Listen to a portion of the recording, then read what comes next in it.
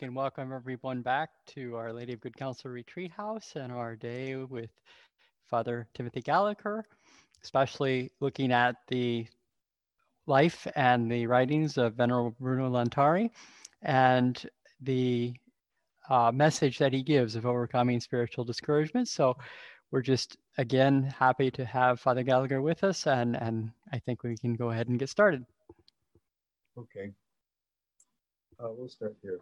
So welcome back. I said, it still seems a little funny to be alone in a room and welcoming everybody back, but it's the marvel of being together via technology. And it was nice just to see that video again.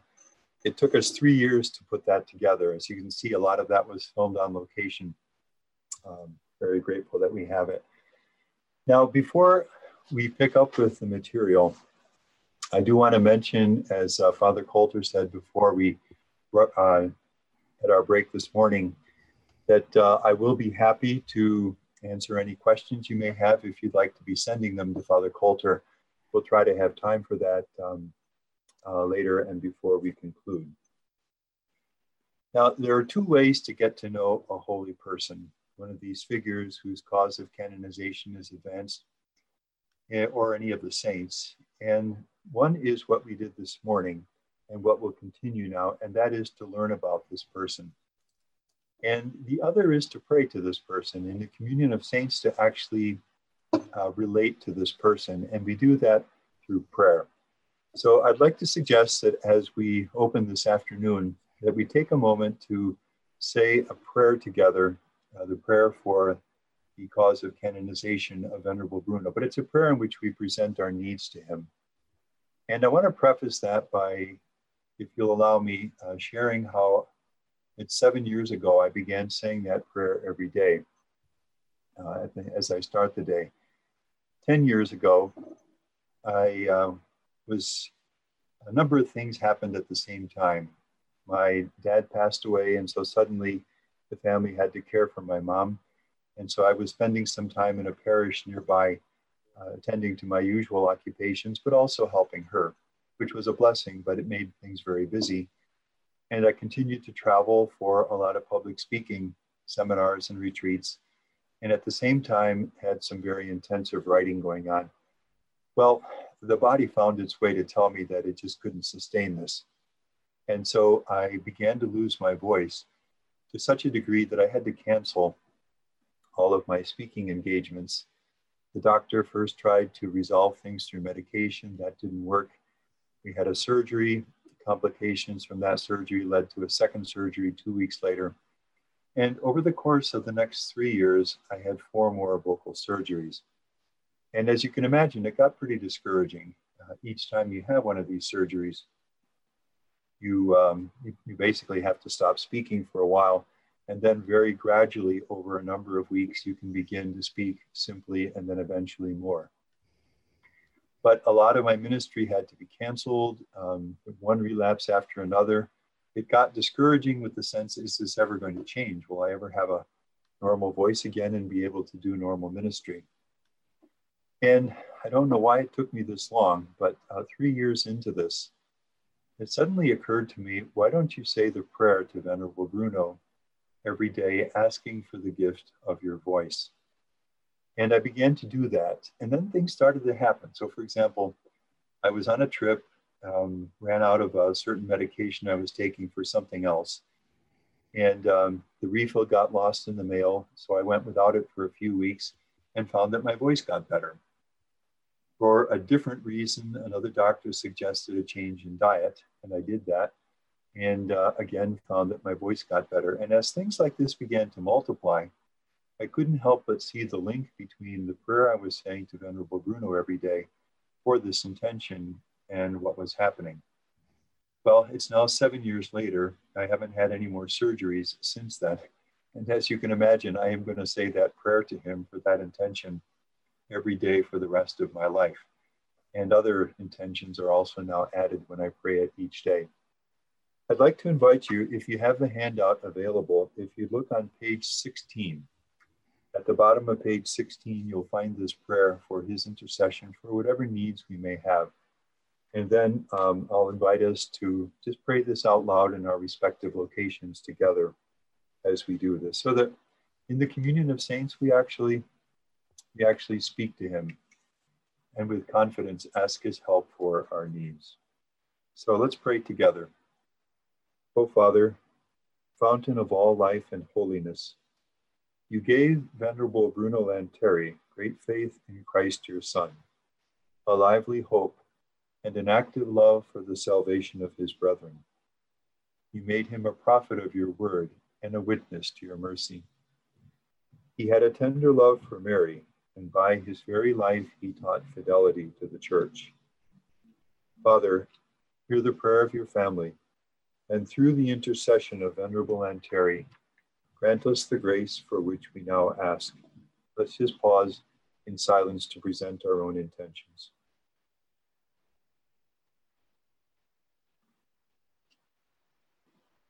May he be raised to the altars that we may give you greater praise. We ask this through your Son, Jesus Christ our Lord. Amen. And now, if we can, let's pick up, we'll conclude this second letter to Gabriela, and then we'll move on to some other themes.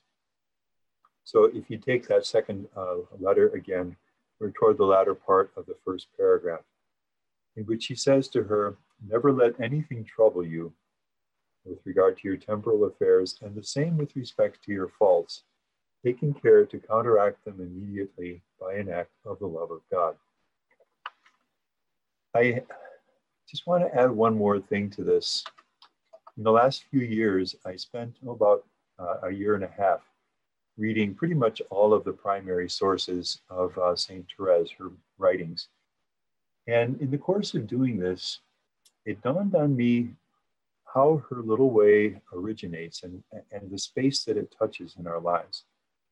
It begins with a sincere desire, in her case, a very strong desire, but I think it's there in all of our hearts, or we wouldn't be together this afternoon, with a sincere desire to be holy, if we're willing to say it, to be saints, a kind of saints perhaps that will not be canonized, but genuinely saints, holy men and women. Then the immediate necessary recognition of our own inability to do that. Our weakness, our failings, our sinfulness, all of that which we've been speaking about and which can discourage and weigh upon us. And at that point, we have a choice. We can either somewhat unhappily settle for less with the sense that, well, this is the best that I can hope for. Others will do better in the spiritual life, but this is as much as I can hope for. Or we can do what Therese did.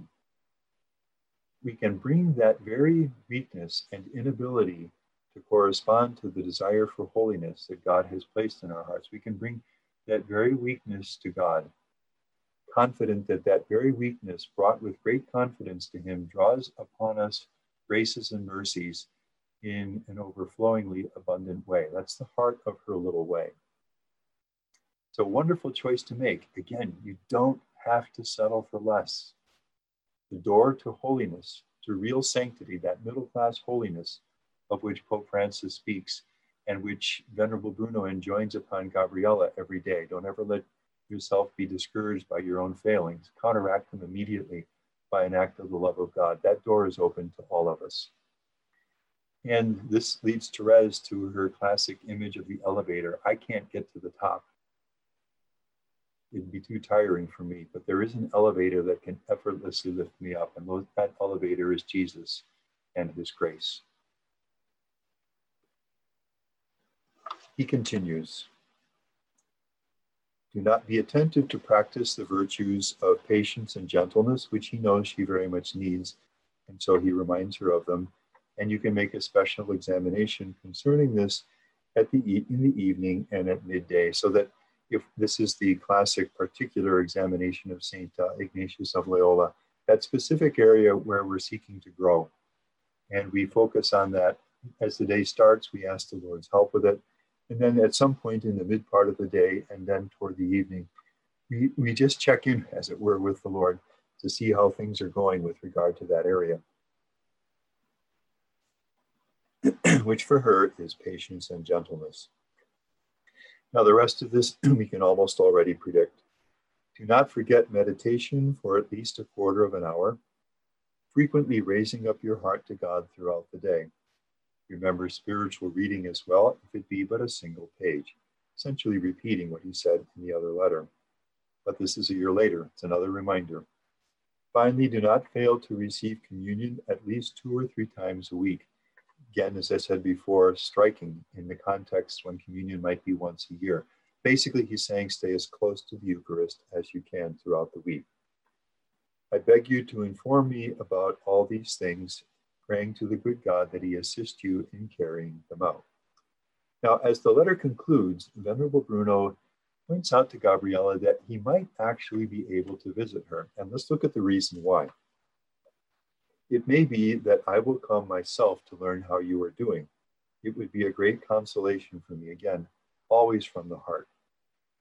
And I hope for it all the more since my eyes, which grow continually weaker, will not permit me to dedicate myself to other occupations that might hinder me from coming, as happened last year. So the preceding year, he wasn't able to get there at all. This year he might be. And the reason is that his trouble with his eyes has worsened recently. Venerable Bruno had very poor physical health throughout the entirety of his life. From early on, his eyes were very weak. Any extended use of them could cause him to have to just give up using his eyes, sometimes for days or weeks at a time. Probably none of this was helped by the fact that he studied so intensely throughout his life. He also had a difficulty breathing that could attack him at any time. Physical exertion could bring on these attacks. He might be prostrated again for days, sometimes for weeks at a time. Later in his life, he developed a problem in his arm, which needed to be bandaged and medicated, and finally gastrointestinal difficulties as well. Physically, life was never easy for Venerable Bruno. And the marvel is that he just never gave up. With a set of physical issues, which could have very easily led one to think that this is a man who will do less. He remained, as he was called, and has been called since, the man of 100 tongues and 100 arms, just involved in everything, taking this initiative, encouraging that, meeting people, creating activities, anything that was possible for him on behalf of the church. And this, regardless or notwithstanding the ongoing physical struggles which he had throughout his life. If any of us participating today is a person who does deal with physical issues, you meet here a man who understands you because he's been there, and probably more than most of us throughout the years of his life. Now, what Venerable Bruno is saying here is that because my eyes are getting worse right now, I'm probably going to have to let go some of the activities that I had planned. And what that means is I'm going to have time available. And what that means is I may be able actually to come and visit, and we can have an actual meeting of spiritual direction in person. It seems timely in a way, doesn't it? In a time when so much of our activity has been curtailed because of the issue, the virus that the society is dealing with. And here Venerable Bruno is creative. He'll find a way to use the space that has opened up on behalf of the Lord to further the Lord's work. We have a letter from this man, Blessed John Rutan, Jesuit priest, who knew Venerable Bruno quite well. He was the Jesuit superior in turn for a number of years that overlapped with Venerable Bruno's time there, and they collaborated on a number of things. Father Rutan later became the general of the Society of Jesus, and of course, his cause of canonization is well along at this point.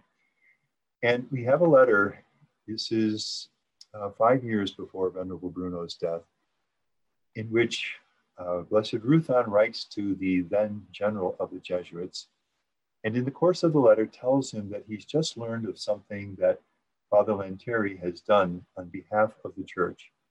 And he says, given his conditions of health and the shortness of time in which he accomplished this, he said, it can only be called a miracle. And that was the ongoing miracle of Venerable Bruno's life. As I say, that he never allowed the physical sufferings, which certainly weighed upon him. We have letters in which he didn't expect to survive, and this long before his actual death. But he never allowed those simply to stop him from moving ahead with the Lord's work. And he always found a way to work around them and with them. A number of us will remember St. John Paul II and his last years when he refused to give up in spite of his pronounced physical limitations. I remember the last time I saw him, this was at a papal audience at Castel Gandolfo outside of Rome. And just being struck more than you'd even see on television. When you saw him in person, you could see just how weak he was, how infirm, the pain with which he was obviously living. And this was a man who refused to stop. I remember during those years visiting an elderly retired priest who was doing his best to be as active as he could in a priestly way. And he smiled and he said, I have the same thing the Pope has, the Parkinson's. Just the Pope's witness gave him a great deal of courage. This next slide shows you the front entrance of St. Anthony's Shrine in Boston. And during my years in Boston, I would often go down there for confession. And this was during those 3 years when I was having the repeated vocal surgeries. And things just got so discouraging that months would go by without any active ministry. And I remember going in there to confession to this Franciscan priest who was such a gift to me that day. And in the whispery voice, which was all that I had at the time, I made my confession and sharing my discouragement and the sense of burden at not being able to exercise active ministry. And his response was bracing. I'm still grateful for it. He said, all of that's true, and I know how hard that can be, and I don't want to minimize that. But if you can't exercise active ministry with your voice, exercise ministry in the other ways that are available to you. You can do a lot with the internet, email, and all the different possibilities through online ministry. And you can do the writing, which I had mentioned to him. Actually, that was the time when I wrote the biography of Venerable Bruno. Well, that was the approach of Venerable Bruno himself. In times of physical struggles, he never let these simply stop him, but he would find a way to go forward in the Lord's work. I think he's a wonderful source of encouragement to any of us who may be dealing with physical sufferings in various ways. There is a way to love and serve the Lord in conditions of health of that kind. And then we'll move to the conclusion of the letter. I do not have time to remain longer with you in this letter as I would desire. And so I conclude by recommending myself to your holy prayers and blessing you and have the honor of being your servant and father in Jesus Christ, Father Bruno Lanteri, etc. Now, the next piece is a piece that I love to do. And so we're just going to dive into it. You can tell from the name that he gave our congregation, the Oblates of the Virgin Mary, that Mary was very dear to him. And I want to explore just briefly together with you what Mary meant in his spiritual life and what she can mean in ours, the difference that Mary can make. He died on August 5th, 1830, as we saw in the video, if you were able to watch that. The following day, August 6th, one of his companions, Father Antonio Ferrero, one of the first oblate priests, sat down and wrote a letter to this priest, whose cause of canonization is also underway now, Father Giovanni Battista Rubino, who was a good friend of Venerable Bruno and the Oblates. Now, the way things were done in Venerable Bruno's time, a funeral mass was celebrated shortly after the death of the person, but the real prayer and sort of formal, more solemn prayer for the person took place 30 days after the person's death. And for this mass, which they knew was going to be a large mass with the bishop and priests and a lot of people, they asked this priest, Father Giovanni Battista Rubino, who was a good preacher and knew Venerable Bruno, to give what would be a fairly developed sermon speaking about the life of Venerable Bruno. And in order to give him the information that he would need for that talk, Father Ferrero sat down the day after Venerable Bruno died and wrote a fairly lengthy letter to Father Rubino in which he gave him the information about Venerable Bruno that Father Rubino would need in order to give this sermon. And we still have today that letter, which is a great gift to us because Father Ferrero lived together with in the community with Venerable Bruno for the last 3 years of Venerable Bruno's life. In fact, was his confessor in the last weeks of his life. So we have a firsthand witness. And in the course of those pages, he dedicates some space to Venerable Bruno's love for the Blessed Virgin Mary. And those are the sentences that we'll take a look at together now. So he begins by saying that Venerable Bruno loved the Virgin Mary deeply. Now, that's my English translation from the Italian original.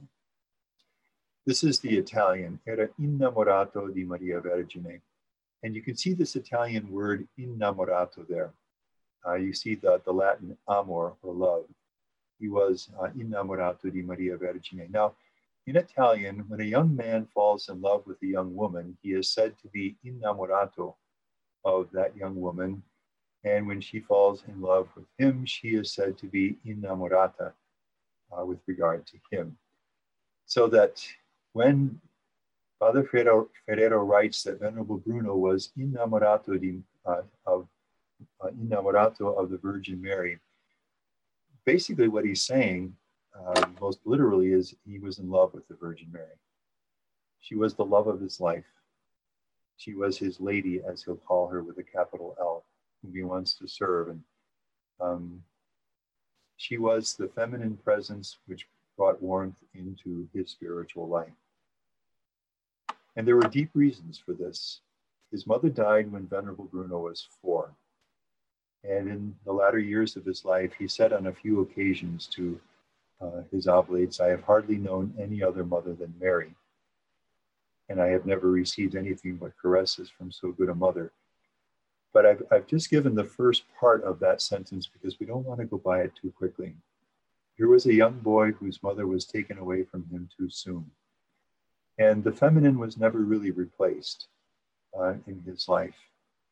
And that void, that need that is there in every young child's life, and I'd say we never outgrow it, for the love of a maternal presence, the warmth, the safety, the security, the tenderness of a maternal presence was taken away, and Mary filled that space in his heart.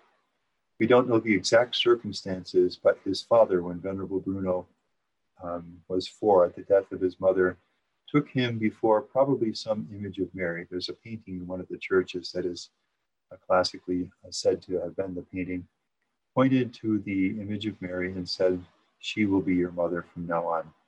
And this young boy took this in very deeply. Mary was there very profoundly from the very beginning of his life. Father Ferrero continues, he put up pictures of her everywhere, which is to say that if you were around the apartment where he lived for so many years, and then later when he founded the Oblates in community, you'd probably be seeing a statue of Mary, a painting, an icon. You'd be seeing pictures or images of Mary around about. He wants to be reminded of Mary. This is a photograph of the refrigerator as my mom, now a grandmother, began putting up photos of her grandchildren. Eventually, it got so every inch of the space on the refrigerator was covered. And we've all seen these we probably have them ourselves with their variations. The pictures of people who are dear to us, of whom we want to be reminded, family, close friends, those who have gone before us in our families.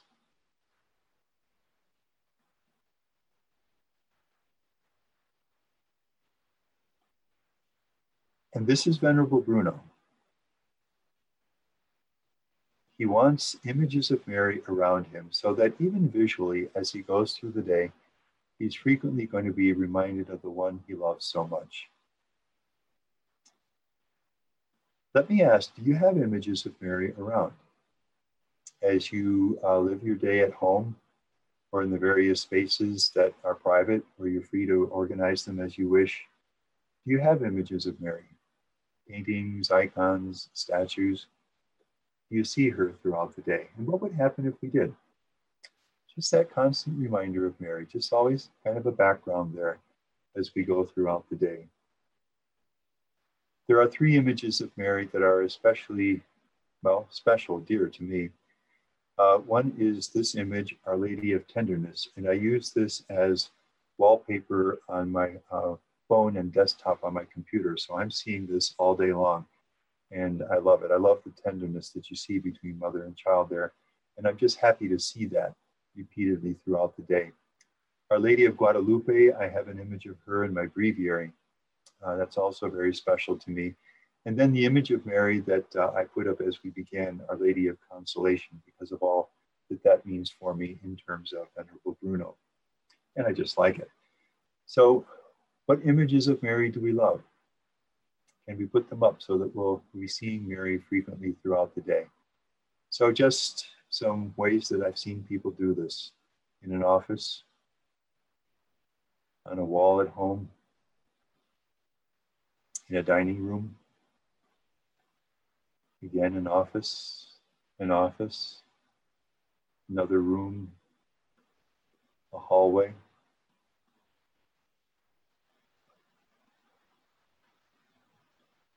He put up pictures of her everywhere. Please God, we can do something like this in a way that's fitting for us, that will remind us of Mary. Now, can you see, Venerable Bruno is always really concrete and practical about the spiritual life. As you see, he doesn't simply say to Gabriella, for example, it'd be good if you could try to give some time to prayer every day. Well, that's true, but it's not going to be very helpful for her. So what he does is to say, get to Mass as often as you can, 15 minutes of meditation, a page of spiritual reading, the examine prayer while your hands are busy, and so forth. And that, as we said earlier, it's doable. You can get your hands on that. You can put it into practice. You can sustain it. And we're seeing the same thing here in terms of his love for Mary. What you would not hear him say if you went to him and asked, how can I grow closer to Mary? He would not simply give you a generality. Well, devotion to Mary is good. The church approves of it. It's very helpful. Get closer to Mary. Find ways to get closer. No, he'll get much more specific than that. And we're just seeing a few of the things that he might say. He might ask you, do you ever have images of Mary around? And maybe could you do that? He had a precious collection of books that speak of her and read from them for a few hours every week. Now, what happens when you enter a person's home? I know these days you may have fewer hard copies books around, so maybe some of this gets transferred now to apps on a phone and things like that. But let's just stay with books for a moment. You enter a person's home or apartment and you look at the bookshelf. And by what you see there, you can tell what a person's interests are. Maybe there is a shelf of books about gardening, or golf, or a different sport, or politics, or history, or whatever it might be. You can see from the books that a person has what the person's interests are. Now, what happens if that person reads for 1 or 2 hours a week from that bookshelf? What's going to happen to Venerable Bruno's love for Mary, his relationship with Mary, when it's being nourished like this by 1 or 2 hours of this kind of reading every week? Obviously, it's never going to remain static. It's always, as we've said earlier, from reading and meditation, it will be fresh and young and new and alive. New understanding of Mary, a deeper perception of what, let's say, her Immaculate Conception means, helping him to celebrate that feast in a new way. A deeper understanding of the Church's doctrine about Mary, a deeper penetration into the passages about Mary in Scripture, a deeper understanding of how different saints or church fathers have related to Mary, and so forth. And this is what Venerable Bruno wants to take place in his devotion with Mary. He wants it to be growing constantly throughout his life. And this is one key means, and that is to take some time every week for an hour or two just to get close to Mary through this kind of reading. Now, obviously today, this expands to the digital means that are available to us. I will say we have probably more good reading on Mary now than has ever been the case before. There is an abundance of very fine reading about Mary. Certainly the church's teaching and documents. John Paul II has written a great deal, but also secondary literature, just people who love Mary and have written about her, Mary in the Bible, Mary in the life of the church, various devotions to Mary, consecration to Mary, and so on. I think we all know how widespread these are today. So whether it be written sources, whether it be podcasts, whether it be conferences on YouTube, things on forums from the Augustine Institute, etc., we have such a richness of sources. Choose the ones that are most helpful to you. And would you consider every week spending a little time getting to know Mary better in this way? I have no doubt at all that if you do, you will have an experience like Venerable Bruno's. You will find that Mary is becoming increasingly alive for you, increasingly a spiritually rich presence in your life. And when that happens, wonderful things happen. The main thing that Mary does today is the same thing she did during her own lifetime. She brings Jesus to us. She is the channel through whom Jesus comes to us. And with that, everything can happen in the spiritual life. And if we've been at all following Pope Francis as he's been speaking about the virus and how to deal with it, we're well aware that he has turned repeatedly to Mary, certainly in this month of May, inviting us to pray the rosary and those 2 additional prayers that he gave us, which you can easily find online. So get to know Mary, get to know her more week by week. He celebrated her novenas. Now, novena is a 9-day prayer. And what this means is that Venerable Bruno, as different Marian feasts would come, let's take the assumption. We have some of his writings that show us this. So this is August 15th.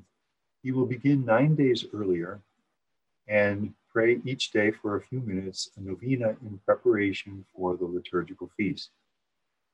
Now, what happens when the liturgical feast itself comes when it's been prepared like this? And we can see him doing this for the Immaculate Conception on December 8th, for the Feast of Mary, the Mother of God, on January 1st, and so on through at least the major Marian feasts in the course of the year. With that kind of preparation, what happens then is that the feast is lived much more profoundly. It's a beautiful thing. If on August 15th we recall that today is the Assumption of Mary, maybe we pray a bit in that regard. Maybe we can get to Mass, certainly as a holy day of obligation. We would do that. That's already a beautiful thing. But what happens if we, for 9 days, have been looking forward to that feast and praying for it, asking Mary's intercession? We're obviously going to live it with a whole new depth.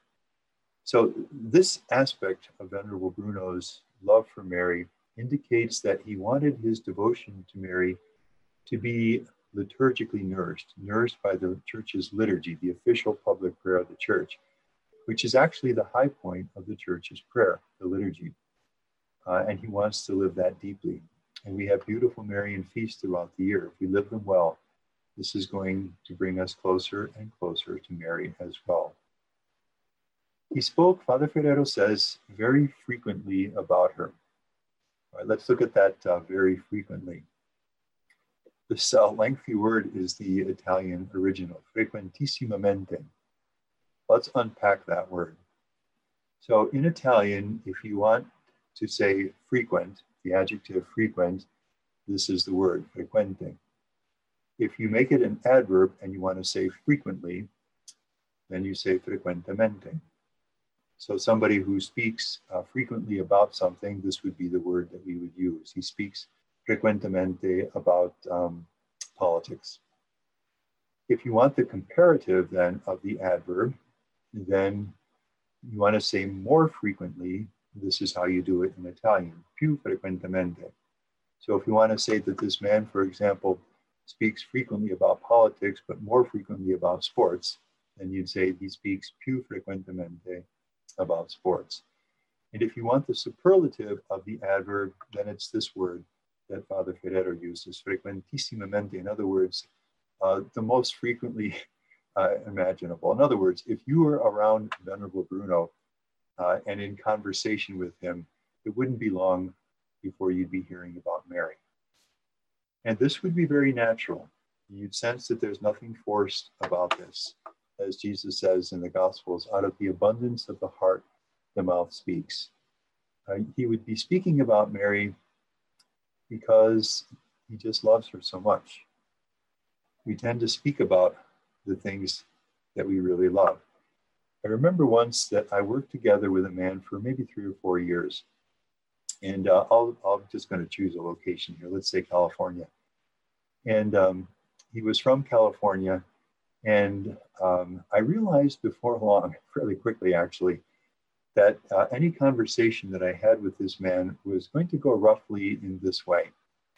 That is, that it would, wherever it began, whatever the point of origin of the conversation was, before very long, and usually not very long, we would be speaking about California. Just because he loved it so much, something we'd say would remind him of a place, someone he met there, something about it that was important to him. Out of the abundance of the heart, the mouth speaks. When Venerable Bruno speaks often about Mary, frequentissimamente about Mary, it's just because of the deep love for her in his heart. And they would be the kind of words that you would instinctively respect, you'd want to hear, and which would awaken in you a sense, maybe it's time for me to get closer to Mary. And certainly he did this for many people during his life, and through his legacy continues to do so today. He spoke very frequently about her. He said that it is necessary to lead people not only to devotion to Mary, which clearly he wanted, but also to a great confidence in her. Not just a confidence, but a great confidence. It's very instructive for me to watch the church respond to this time of virus.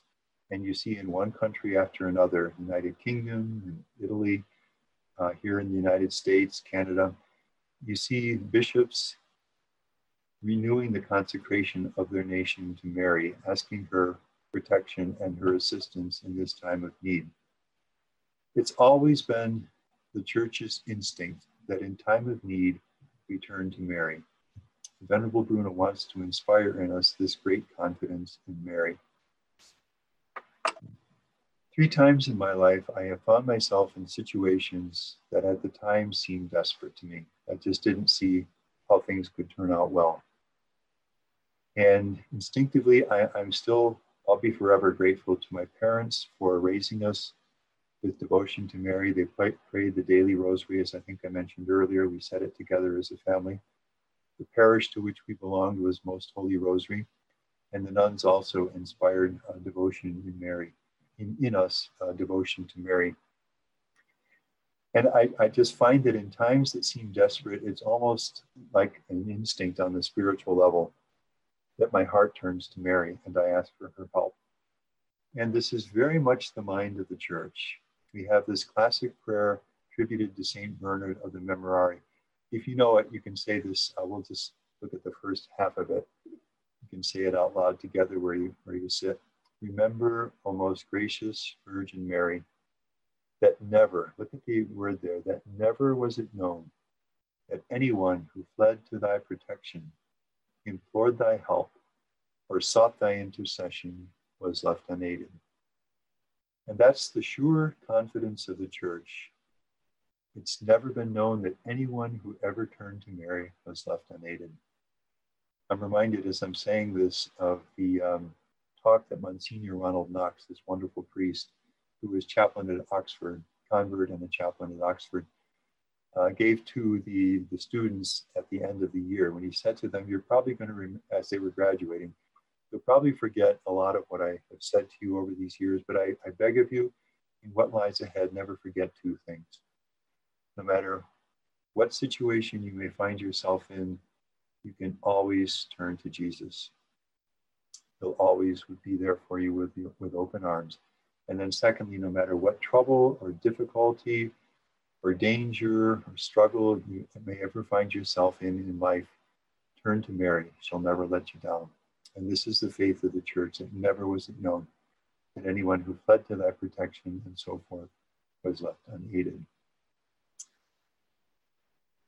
When his oblates, as I'm doing now, gave talks, he always wanted that we give a talk on Mary in the course of the presentation. So in a sense, I'm being faithful to him in doing that now, but it's, of course I do it because I want to be faithful to him, but it's something that I would do willingly in any case, just because of the difference that Mary makes. So that when his oblates would give retreats and all he taught to preach, he would ask them to speak on Mary. He spoke of her as his mother, three ways in which he spoke of Mary. He spoke of her as his mother, as the one who nurtured him, and as his paradise. He spoke of her as his mother. And we mentioned this, how this is deeply instilled in him already at the age of 4 and will remain deep in his heart for the rest of his life. I have hardly known any other mother than the Virgin Mary.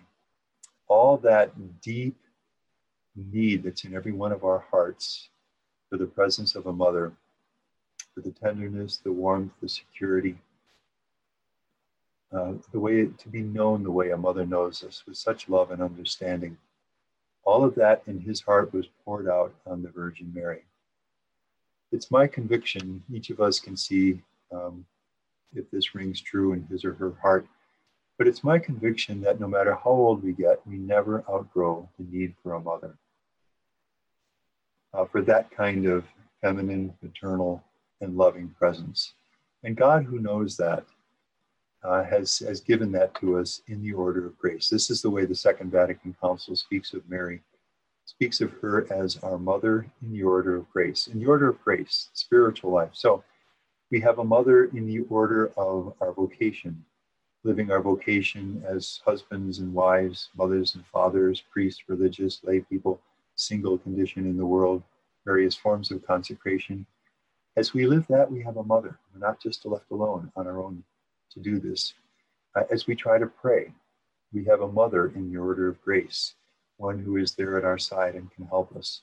As we try to live Jesus' words, put them into practice in our lives, as we struggle against our failings and imperfections and weaknesses. In all of this, we're not alone. We have a mother. How could you not turn to Mary? How could you not want to turn to this kind of, the word is too weak, but it's the one that comes to me, this kind of resource in the spiritual life. Better, this kind of relationship or communion. Best yet, this kind of love that's always there, always open to us, always available. And this is my image at this point, and I speak with reverence because I know this can touch deep things in our hearts. 2 young children come home from school. In one home, the mother is there, and the other, for whatever, let's say legitimate reason, the mother is not there. Both of them will play, have their meal, do their homework, the different things that fill the afternoon and evening of the day, but it's very different in the one case and the other. When the mother is there, there's a central presence. There's a warmth, a safety, a security, a tenderness. And that's what Mary is and is meant to be in our spiritual lives. That's what the church is saying when the church speaks of Mary as our mother in the order of grace. And that's what Venerable Bruno experienced throughout the entirety of his life.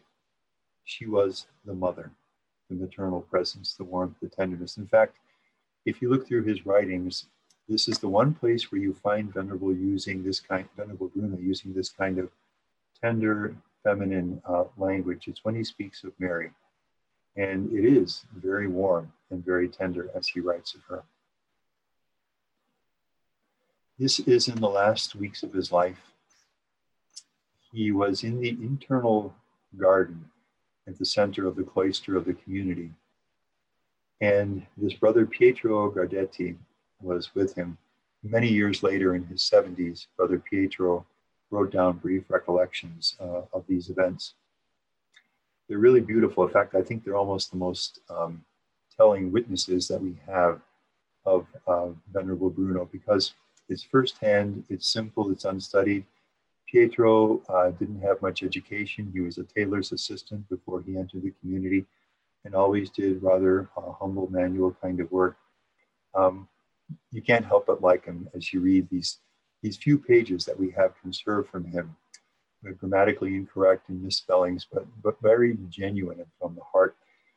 On this particular day, they were there together in the inner courtyard of the cloister. And Venerable Bruno was seated. They were praying the rosary.